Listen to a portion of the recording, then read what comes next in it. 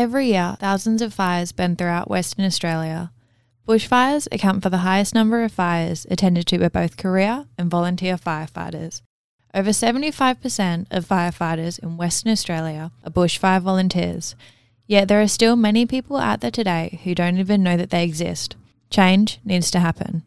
Now we are sharing the stories of the unpaid professionals who keep our local communities safe from the fire.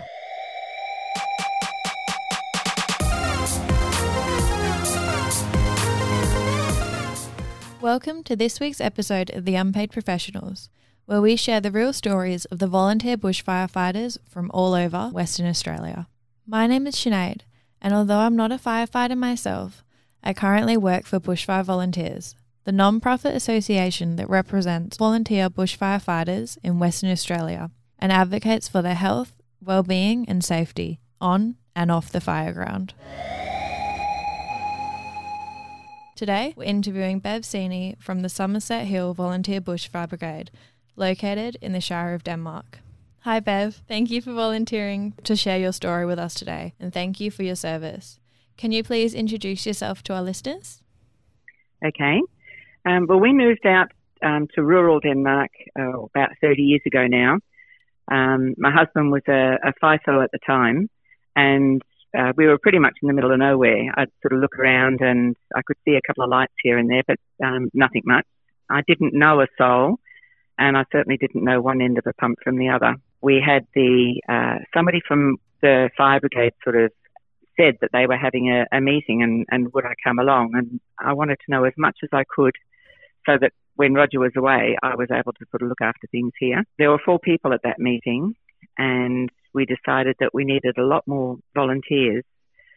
So they enlisted me to go and sort of try and get the community involved. So I went and knocked on a lot of doors and invited people around to a Christmas party at our place. And that was the first sort of thing that we started doing. Yeah, that sounds great. Yeah, so you didn't know anything at all about the volunteers until you started, and then the first thing you did was just go out and try and get, more people involved. Yes, that's right. Didn't know a thing. And you've got to know your neighbours. You've got to be able to sort of get out there and see if you can get people, because people don't know, they don't know how to fight fires, not always. They don't know how to sort of get in touch with people when they do, especially way back then. We really sort of did some work on that. Yeah, definitely. Yeah. So I guess, how did you do it to start with? Were you door knocking, or was there a letter drop? How did you go? I went around to every single property in the area, and if they were home, I introduced myself. And if they weren't home, I wrote little notes and stuck them in plastic bags and put them onto their gates so that when they did eventually turn up, they'd get the message. And we ended up with 19 people at that party. So that was a really, really good start. Yeah, definitely. And I guess that goes on to, reiterate how close and how, community-minded bushfire brigades are. It's very important to get your community involved. We went to one fire back in 2011, and it was right on the boundary of our property. And, of course, we were out fighting the fire, so we couldn't be at home looking after our place. I was in the truck with my husband. And we came back. We were out for 26 hours straight. We came back to the property here, and the police told us that the community had sort of been around to make sure this place was safe. They'd closed all the curtains. They'd put out fire hoses. Another couple took our dogs. The vet let the police know that they were prepared to move our cattle and horses if we wanted them to. And then there was also a message just telling us that we could go to a friend's place up the road, and that there was a meal on the stove, and we could just go eat and go back home and go to bed. So it was it brought tears to my eyes. It's so important. Yeah. The community is one of the most important things that we've got for our brigades, because we're out there fighting the fires, and they're there helping us and supporting us. So that's really important. And we've got a great sort of social environment, if you like. We have social functions. We encourage the kids to come along. And that way then we're also bringing new people into the brigade so that we've got somebody to step up when we get older and start to sort of step down, Yeah, definitely. And I guess, like when you talk about, bushfire volunteers compared to like the other different, like firefighting services, I guess like a huge thing people don't really know is that, volunteers aren't just the people, going out to fight the fires. It's not just the people in like, communications at the station. It's everyone else. Like it's the community who like, they come down, the families like cooking food or, helping out wherever they can, whether it's, even just looking after, like you said, like grabbing your dog or like, vets checking in to look after the cattle. Like it's not just, the people in the trucks. No, that's so true. And, they're so important, and they also, help us to feel supported. We're not just doing it for ourselves. We're doing it for the community, and they're there behind us, and it's so important. Yeah. I'm getting shivers. It's so nice. I don't get that. Like I guess that's what we're trying to do, this podcast, to share those stories, but to also teach people, why you care so much and what it is you care about and like why it's so important. And, we need you. Like, it is important. Yeah. When we got down here and we were so far out and my husband was working away, you realise just how isolated and alone you are. And if I'm feeling that way, then other people out there are feeling that way too, like new people into the area. We make a point of making sure that everybody that moves into the area out here, I go and introduce myself and give them some fire information and ask them if they'd like to come along to one of our meetings or to one of our Christmas parties, because it's not just about meetings, it's about the social get-togethers as well. So we always have a great Christmas party. We invite other brigades to come along, and so that we all get to know each other, and it's some downtime after we've been out fighting fires. Yeah. I've been very involved in creating some bigger functions too. Like we do an event called Feast Not Fire, and that's a once-a-year event, and it's a big sort of formal dinner. We have guest speakers, and we have a group of volunteers that sort of set up the venue, and we get catering, and it's a great event for the older bush firefighters and the retired bush firefighters, and also the young ones that haven't necessarily got families or can that do have families but can get babysitters. Yeah. But then for the families, we do something called a bonfire for brigades, and we have pick a big paddock somewhere and have a whopping great bonfire. A couple of us do all the catering. We'll do a spit roast and some other yummy things. And we'll have tubs of marshmallow, sort of little fires around so that the kids can toast marshmallows. And we encourage people to camp out overnight if they want to, because then they're not drinking and driving. And we have live music. And if one of the benefits of them camping out overnight is that if they're there in the morning, I'll put on breakfast, but then they give us a hand to clean up. Yeah, that's perfect. Yeah, very handy, like everyone doing their part to help out.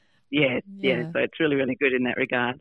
Yeah, definitely. We've, we've spoken before, like a little bit about, I guess the kind of equipment that you've got at your brigade. Can you talk us through, like how that's changed, since you started and what it's like now? Oh, for sure. When we first started, we had what they call a slip-on unit, which is a 90-litre tank on a couple of metal skids. And we had that balanced under a lean-to on a 44-gallon, four 44-gallon drums. And we used to, the firefighters that we had then, we'd sort of go and hoist that up and load it onto the back of one of our utes, and we'd go off and fight the fire. And then several years after that, we realised that we needed something bigger and better. So we did some fundraising, and we bought ourselves a Toyota Land Cruiser. But it was a very interesting vehicle. It had a lean to it because one of the shock absorbers had gone. No. We had the rocket cover was held on with a tech screw, and we always had to leave some water in the tank for when we were coming home because the radiator would boil. Oh my goodness! So is it safe to? Was it registered? Like, is that? Oh yeah, it Yeah, was okay. registered. But this is 30 years ago, you know. Yeah. So this is back in the time, and we just had to have a vehicle. So that was what we had. But it allowed us to go into the exchange, if you like, for vehicles. So when another brigade had a vehicle that was on its last legs, we could get rid of this one that we had and get that one. So it was a bit better than the last one that we had. And then the next one we got was better again. And now we've got a brand spanking new vehicle, and it's got all the deluge system on it, which means that if we get caught in a burnover, we've got all the safety gear. We've got all fire trucks now are having defibrillators on board. So yeah, we've got all the mod cons now. Yeah, but I'm pretty sure the association was lobbying, for like defibrillators to be installed in like all the fire trucks. So. Do you know? So that's come about now. Yeah. So that's really good, because that's the thing. You're out in the bush, like you need help. Yeah. That old Land Cruiser you mentioned, like, would you be allowed to drive something like that now? Or would there be a few rules? No, good heavens, no. Yeah. That first Land Cruiser that we had would well and truly be on the junk heap now. It was. It wasn't a safe vehicle, but it was all that we had. And back then. Being able to go and fight a fire was better than not being able to go. Yeah, definitely, yeah. Now there's a lot more rules and a lot more safety. And do you think that, your equipment improved before, like, the rules changed? Or was it in unison? Or was it, one before the other? Like, the rules were getting a bit stricter and you're like, oh, no. I think it sort of goes hand in hand. Yeah. We're all getting better and better at recognising what we need out there. You've got to recognise the need before the need is granted. That's usually what sort of comes first. It's like now we've all got, we're all trained in first aid, and now we're also doing mental health first aid training in the brigades. And that's because they're realising that, there's a lot of mental stress that goes with fighting fires on a continuous basis. So we're now looking after the mental health of our firefighters, which was something that wasn't heard of back then. I guess that's what's so good about, like firefighting and communities. You've got that support network and you're there to help if you need help, like especially when things get bad. Yeah, and they do get bad. I've sort of being in it for as long as we have and doing as much training as we've done, we were part of a strike team, so we'd go out to some of the very big fires all around the sort of Great Southern, if you like. Yeah. So there were some very big fires that we've sort of been out to. Yeah. And would you be would you be comfortable like telling any stories from any of those fires? Like, was there anything that really the wider public should hear about? There's you've got to have your wits about you. Some of the fires were very big. Boddington was a big fire. The ones up in the hills in Perth, Waroona and Yarloop, that was another one. I got injured in Waroona at that fire. But the one at Boddington was, that was a full-on fire, and we were out there for very long periods of time, not because we wanted to be, but because we were out in parts where we couldn't get back. We were okay out there. Yeah. We were in radio contact. Yeah, okay. Mostly your radio contacts are very good. Sometimes you end up in a black spot. Yeah. The fire created its own storm, and we had high voltage power out in one of the areas that we were in, and the storm sort of started the rain. So of course that makes it very dangerous indeed, because you've got a risk of the fire arcing because of the high voltage. And another time we had to, one of the fires, we were in a convoy and we had to get out of this area, and we had to wait for the fire to jump the road ahead of us further up. We had lookouts watching for when that happened, so that then we could get through. And as soon as we could get through, we all sort of stayed together and just went through the line, if you like, and got back to a much, much safer area. I've been up on an escarpment. We were following a dozer that was putting a fire break in or trying to put in a fire break around the fire to cut it off so that it couldn't get down to the valley and the town. So we were up in the fire truck following this dozer, and he ended up getting stuck. And so we had to call in the helicopter water bomber to do a water drop for us while we were up there. That was pretty full on. Yeah, there's been some pretty full on situations. You've got to have your wits about you when you're out there. Definitely, yeah. And I guess please correct me if I'm wrong on this, but I've heard inside a fire the weather changes. So you're getting readings, you're getting readings from outside the fire, but it's completely different. I know at Boddington, I looked up, into the sky because there was sort of black all around us, and we wanted to see which way the sort of where the clearing was. Yeah. And I looked up, and all the wind, it's all coming together. So all the clouds were coming to the same spot. It was like it was all converging onto this sort of central area right above it. And that was scary. Yeah. Looking up and sort of seeing that, it's like, oh, you're kidding me. The fire wasn't surrounding us as tightly as that, but it was on all sides. Yeah. And sort of we had plenty of sort of safe space in the middle, where we were. And it was a large area, but the fire was on all sides, and it converges, so you can sort of see it. You've got to know how to get out of these places. You've got to know your safe way out. And we had all of that planned. We planned all of that before we even got in there, but it can all change. Yeah. There's a lot of training that we do and a lot of training that's available to us. One of the things that's really, really important is an acronym, and it's called LACES, and LACES. Yep. And it means you've got to look out. You've got to look out for not only yourselves but for everybody. You've got to sort of be keeping an eye on people to make sure that they're safe. Make sure that they're not walking under a tree that's about to fall down, or sort of you're keeping an eye out for everyone. You've got to have your awareness about you so that you're aware of the situation and any anticipated behaviour of the fire and any hazards and any precautions that you need to take. Yeah. You've got to the C is for the communication, and that means that you've got to talk to your team. You've got to speak up about any concerns that you have or anything you're not comfortable with or anything that sort of isn't going right or something you need to change, so that you're all communicating together. You've got to have a planned escape route, and everybody has to know about that. So we'll sort of say, right, if we need to get out of here in a hurry, that's the way we're going to go. Yeah. And we've also got to know where the safe place is, so that there's a safe refuge for everybody to sort of go to.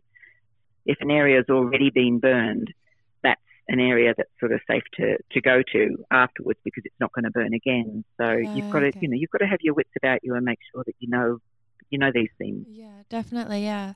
And I guess what do you do, like in that situation like we were talking about before, like if something, changes and your initial planned route, like all of a sudden, a tree's fallen down or like something's come across, like how do you figure out what's the safe way to go if something happens to, I guess, the planned route out? There's always something you can do. We've got a lot of safety sort of things, if you like, or things that we can put in place. Yeah. First of all, we would radio and let them know, let the control know that there's something that's happened and we need to get out, or there's a tree gone down and we're in a position, and we sort of give them our location. We have grid references that we can give them. And we've got on all the vehicles, we've got a point at the front of the vehicle where we can sort of attach a rope or a chain or whatever, and it's a snatch strap. We can sort of pull a tree out of the way. Yeah. If the tree is too big, and we haven't got another way, then we'd sort of radio. Yeah.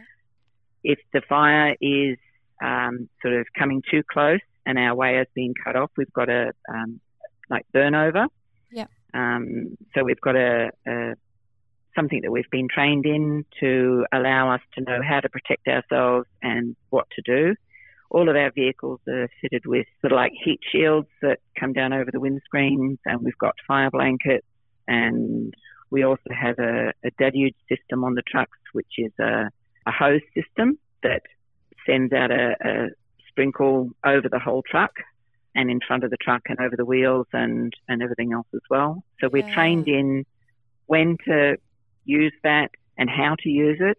And then we've also got a breathing canister for each of the people in the truck, that if we happen to be in that burnover situation, then we've also got access to good, clean, pure air. And then we would wait for the fire to pass and then get out of the truck. And so there's lots of things that we can do.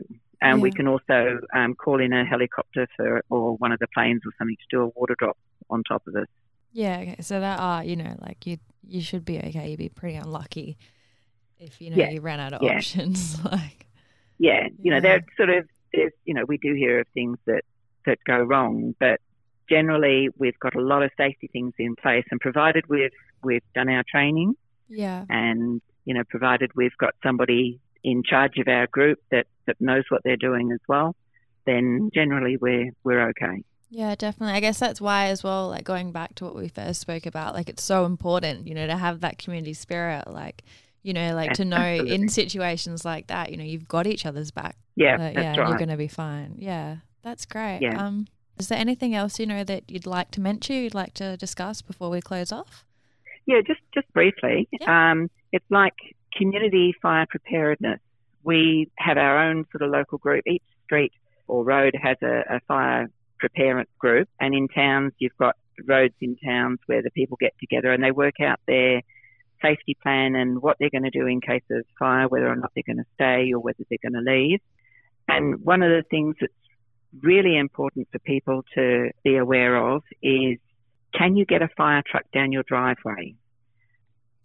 If not, what can they do to allow that to happen?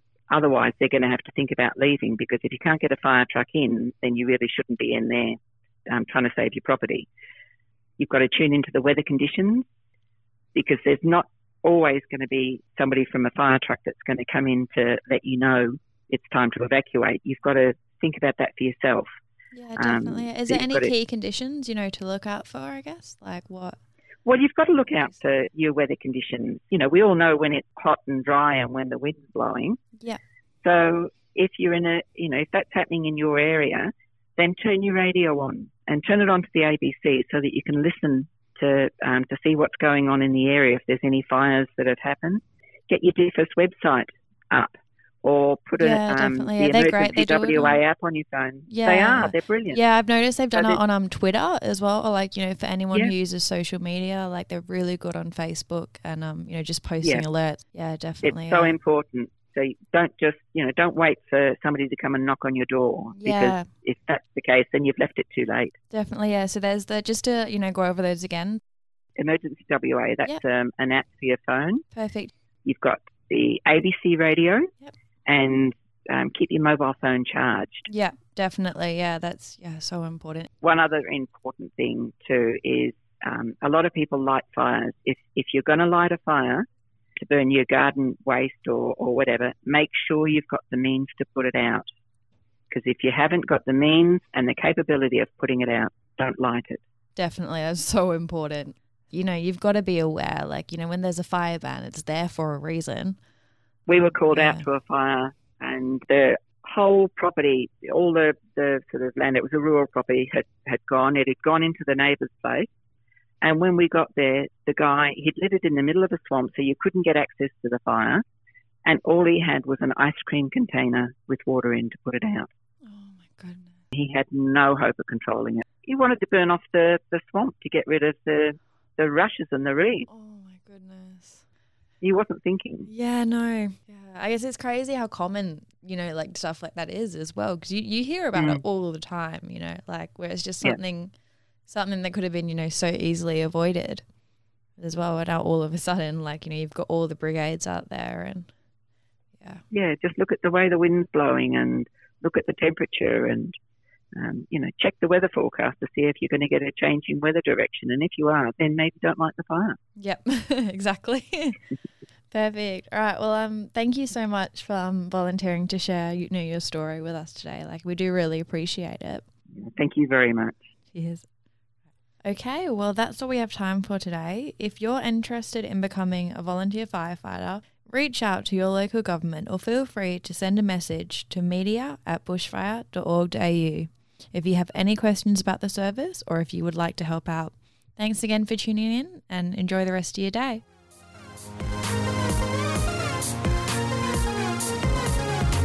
Unpaid Professionals is authorised by Bushfire Volunteers, ABN 88 309 326 546, www.bushfire.org.au.